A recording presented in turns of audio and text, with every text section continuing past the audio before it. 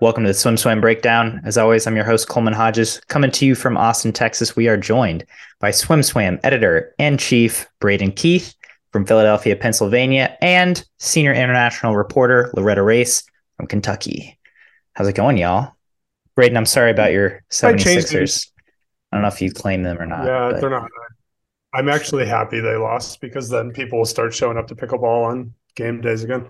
What if I change my title to editor in Keith? That'd be good. I think that'd be good. That's what I said on our outtake that the audience won't see, but editor in Keith, it has a nice ring to it. It does. Cool. Well, we'll workshop it a little bit. All right. So the big story of the last week is obviously the Atlanta Classic. God dang, I can't talk today. And the return of Caleb Dressel but he wasn't even like the biggest story of the meet swimming wise, right? What we've talked about Caleb a lot. What stood out to you at this Atlanta Classic meet? I'm getting to the point where I don't care about Caleb so much. I'm getting sort of frustrated about what he's doing to the ecosystem around him, which is when Caleb's at the relay camp, nobody can talk about the relay camp. When Caleb's at the meet, nobody's allowed to be interviewed because they might be asked a question about Caleb. It's just, it's becoming a little bit of a what's the opposite of a circus? A funeral? Whatever the opposite of a circus is what it's becoming. Yeah. It's just like no fun zone. Yeah. So let's focus on the other swimmers. Maxine Parker, I think, is the story, right? Like everybody else was fine. They were okay. They were maybe about where you'd expect them to be, plus or minus a second. But Maxine Parker showing that her Virginia training is taken. She was on this course in high school and didn't make a lot of progress at Georgia.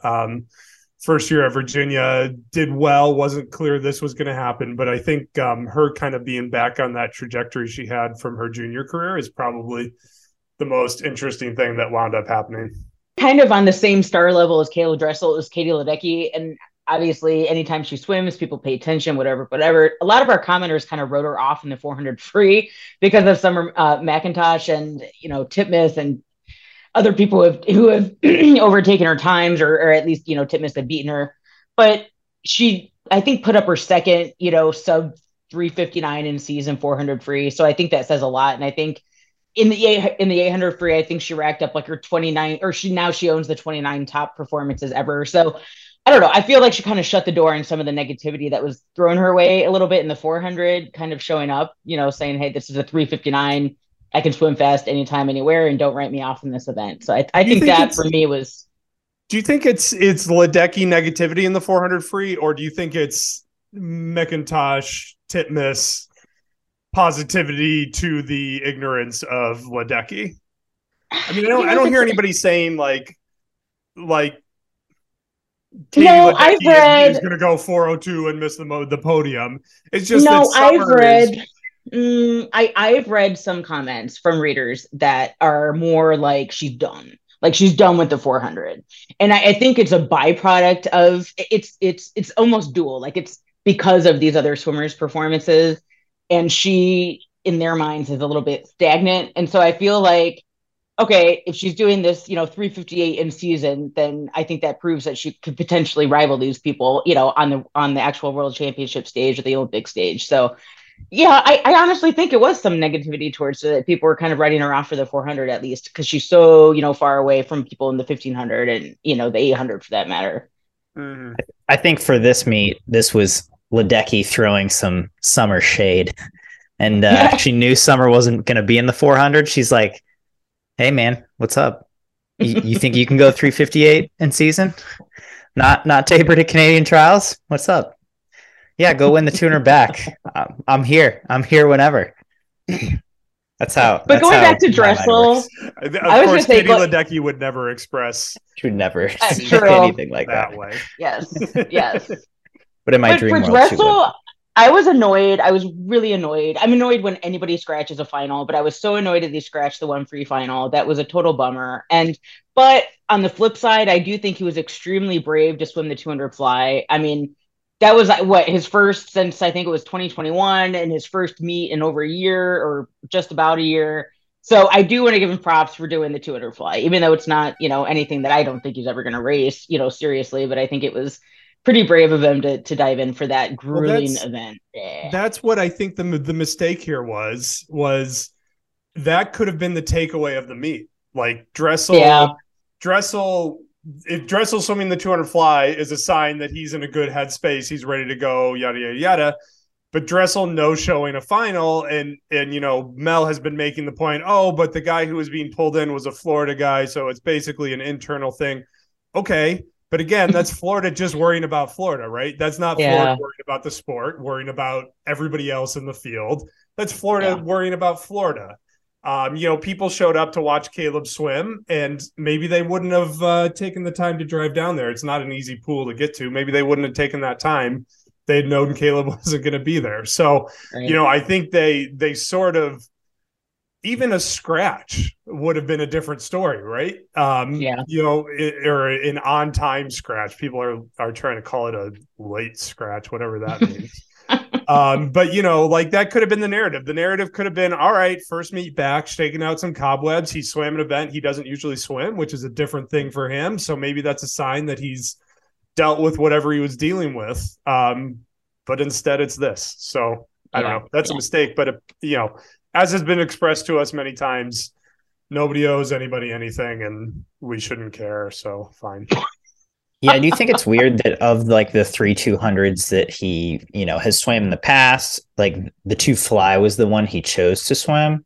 I'm guessing 2 free was the first event and he wanted to do one of his more primary events or have a better 100 fly. So he didn't swim the 2 free, and 2 IM was on the last day and maybe he wanted to focus on 100 free, but the 2 fly, which is something he will certainly never swim internationally. It's okay, yeah, I guess it's a training meet. So I guess I kind of get the mentality a little bit because, he's always teased us with these events, right? Even down to tweeting out that he was going to lead off an 800 free relay at NCAA's, which was a lie. So, I think maybe some of that stuff that from his pre-break career has built up, and maybe it became a thing where if he swam the 2 IM or the 2 free, then all of a sudden there's this big expectation on that. But by swimming the 2 fly, it's pretty clear what the conversation is, right? We don't expect him to swim the 200 fly at any kind of a serious level. So that doesn't come with any sort of added baggage on top of it. Yeah. That's a good point. So shifting gears to international meets, the Atlanta Classic wasn't the only show in town last weekend. Mare Nostrum kicked off in Cannes. And actually, as we're recording this, we've already halfway through the Barcelona stop as well. So far from what you've seen from the Mare Nostrum Tour, I feel like we've had some good swims. I wrote that it was a little lackluster, and I still do think that top to bottom, but there were some pretty solid swims. Lydia Jacoby swam her fastest 100 breast since Tokyo. Siobhan Howie, 52.5 in the 100 free. Holy Lord, that is what America wouldn't give for that right now, in season or otherwise, any point in the season. But overall, it feels a little meh, which at a pre-Olympic World Championships at this time of the season, I'm just a little surprised at. Yeah, it is a little meh, but I think the highlight is Tom Rushton's group from Israel, which is, as far as we know, Anastasia Gorbenko and Siobhan Howie. I'm sure he's training other people other than that, but those are the 2 that have kind of stood out as doing really well. And I think for Gorbenko, that 209.99 was in the 2 IM today was a very good thing for her because she's kind of at that age. She turns 20 in August, where a swimmer with talent like her is either going to keep going or is going to flatline. And we've seen a lot of them flatline. And that, that's a sign to me that she's not, even with the coaching change, even with these other things. I think Sarah Sjöström's swims were encouraging too, for her, because she's had injuries and she's in and out of meets for different reasons and all that. And to kind of pop back in and show that she's still there in a women's sprint free field that, 4 years ago felt like just an insurmountable mountain, but now all of a sudden is wide open, right? There's not this Kate Campbell, Sarah Sjostrom, whoever the other Femke Heemskerk, whoever that trio was or quartet, Renomi. where it was just like, sorry, there's no you. If you want to break into that, you got to really break into it. And now it's, I don't know where those races are going. Right? We assume an Australian will be there. Yes. We don't know which one. I did like your response to that commenter, Braden. Yeah. Someone was like, I think one Australian's going to get second and one of them's going to get fourth and Merritt Steenbergen's going to get third, but I don't know which one. Yeah. So, I think those are the three things that have jumped out at me. The Japanese men have been swimming pretty well. So, but yeah, you're right. It's not, I don't know. I feel like we've had meets where the Mare Nostrum was big, exciting, but now it's just kind of, okay, well, it's a checkup. Yeah. Well, for me in particular, especially in Barcelona, so we have a larger Great Britain contingent. We have a huge Italian contingent this time around, and then also we do have a good, upper echelon of the Japanese swimmers, and the Canadian also. We have Penny Luciak is here, which is great for her. Is she swimming? Anyway, did she compete? She did. Yeah, she. What was she today? What was it? The 16th in the 100 free she was. So she didn't make the final, but she dove in, she was in the pool.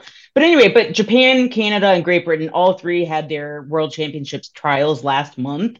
So they were already tapered, like that's what their focus was. And so we're only several weeks removed from that. So for me, it's not a surprise that they're not throwing down these super swift times, only because that's what that meet was for. And then the Italians, they did have their Italian championships, but next month at Sede Cali is their additional opportunity to gain World Championships qualification. So that's their focus. So either the focus was in the past or it's upcoming. So I feel like this is almost like a training run through kind of tune up kind of thing for the majority of the racers is what I'm grasping from the performances that I've seen.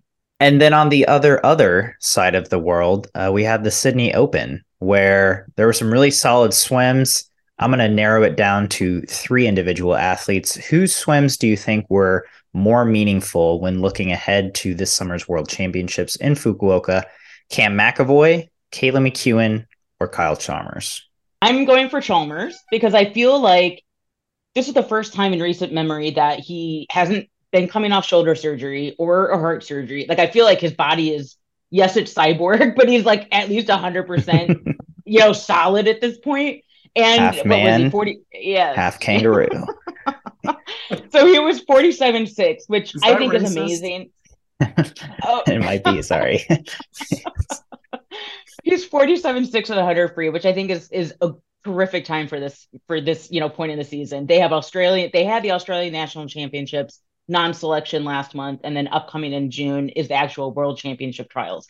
So to do a 47.6, which is miles above anybody else really that's close to him and domestically, I think that sets him up very well confidence-wise. And again, just knowing that he's pretty much near 100% Chalmers.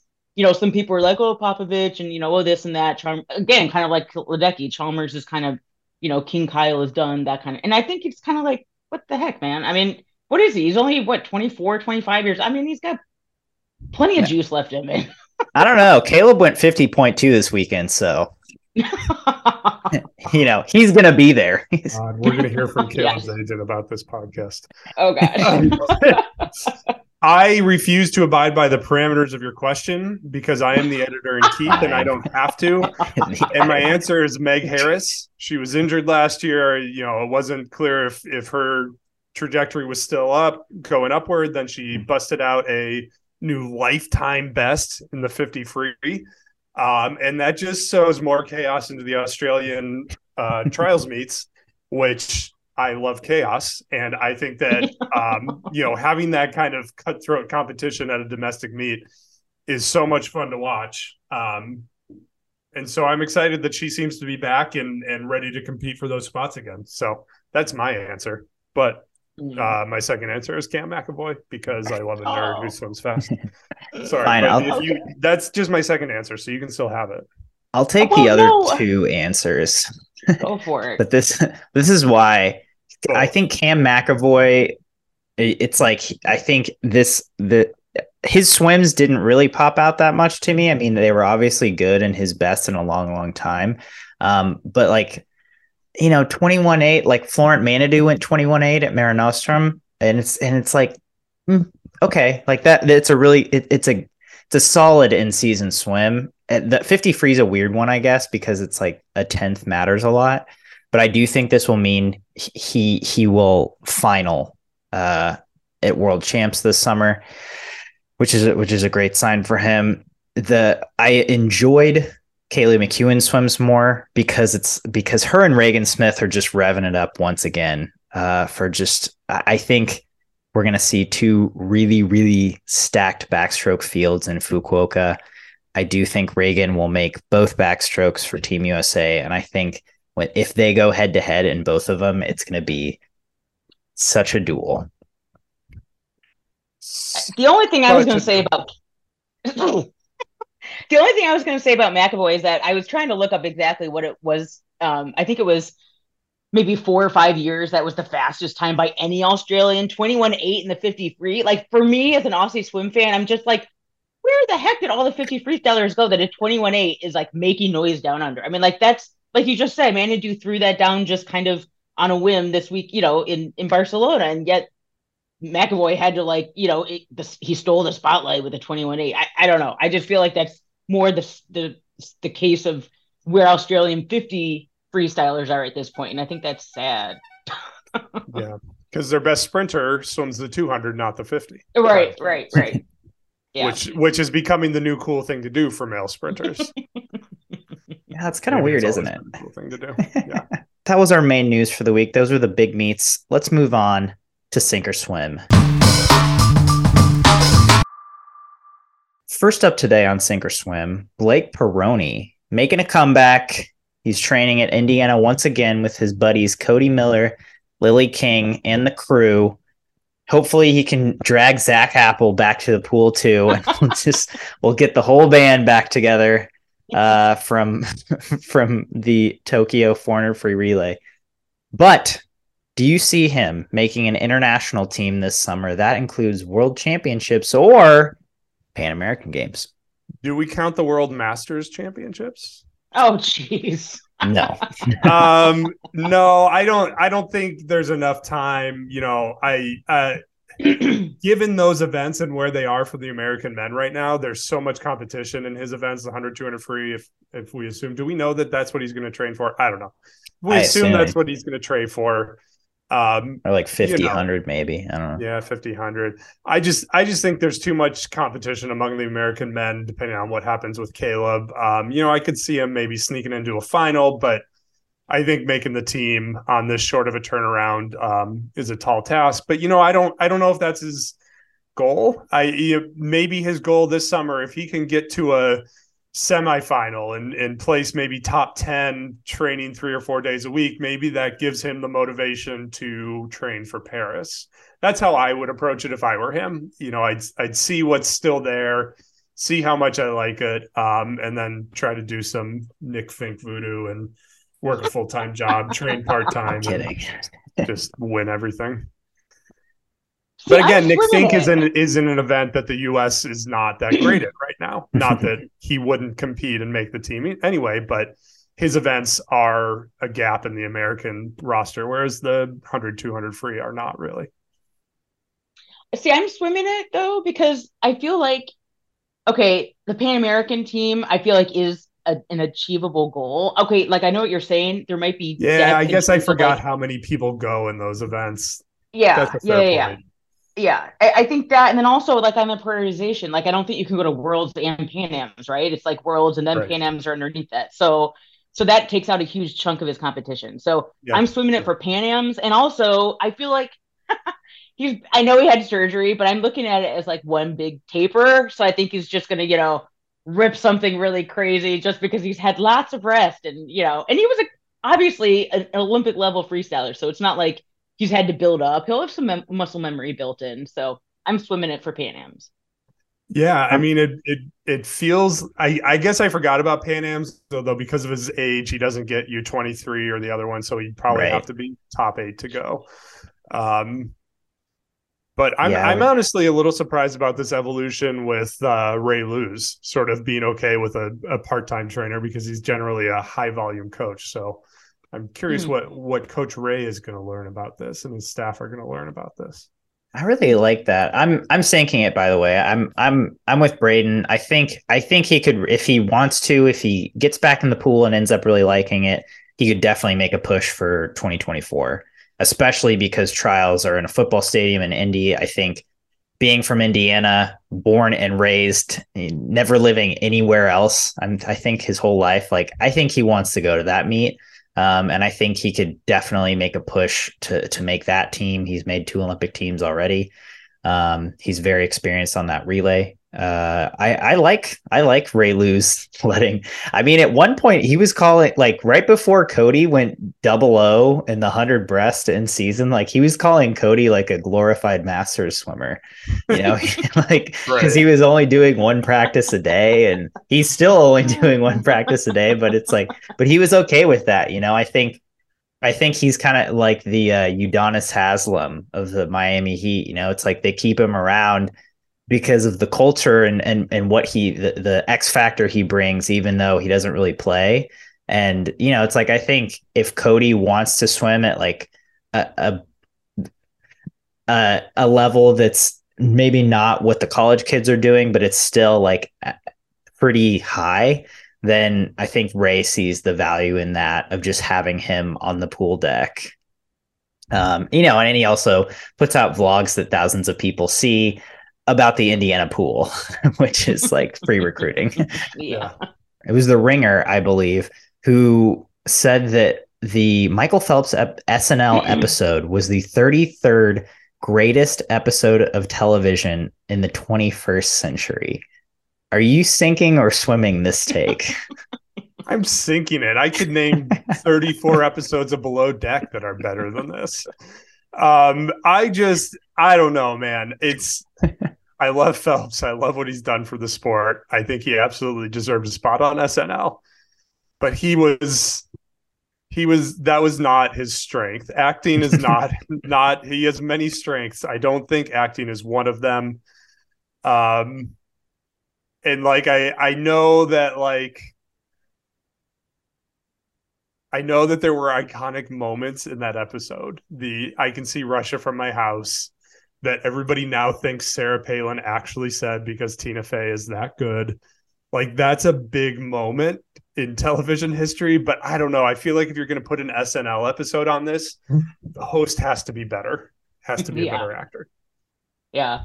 I'm thinking it too. For me, like, obviously love Phelps. He was just very stiff and like very just kind of robotic, and it didn't flow. It wasn't like anything natural for him.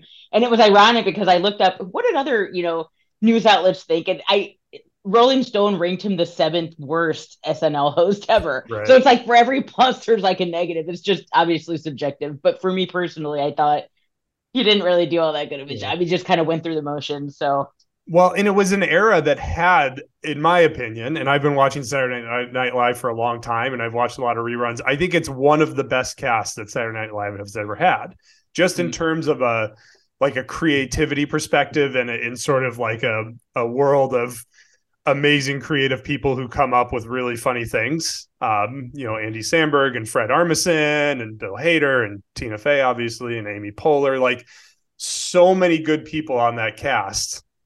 But I don't know, Saturday Night Live is the host, right? Like, that's the hook. That's the gimmick. And if the host is the 7th worst ever, I don't know how you can do this.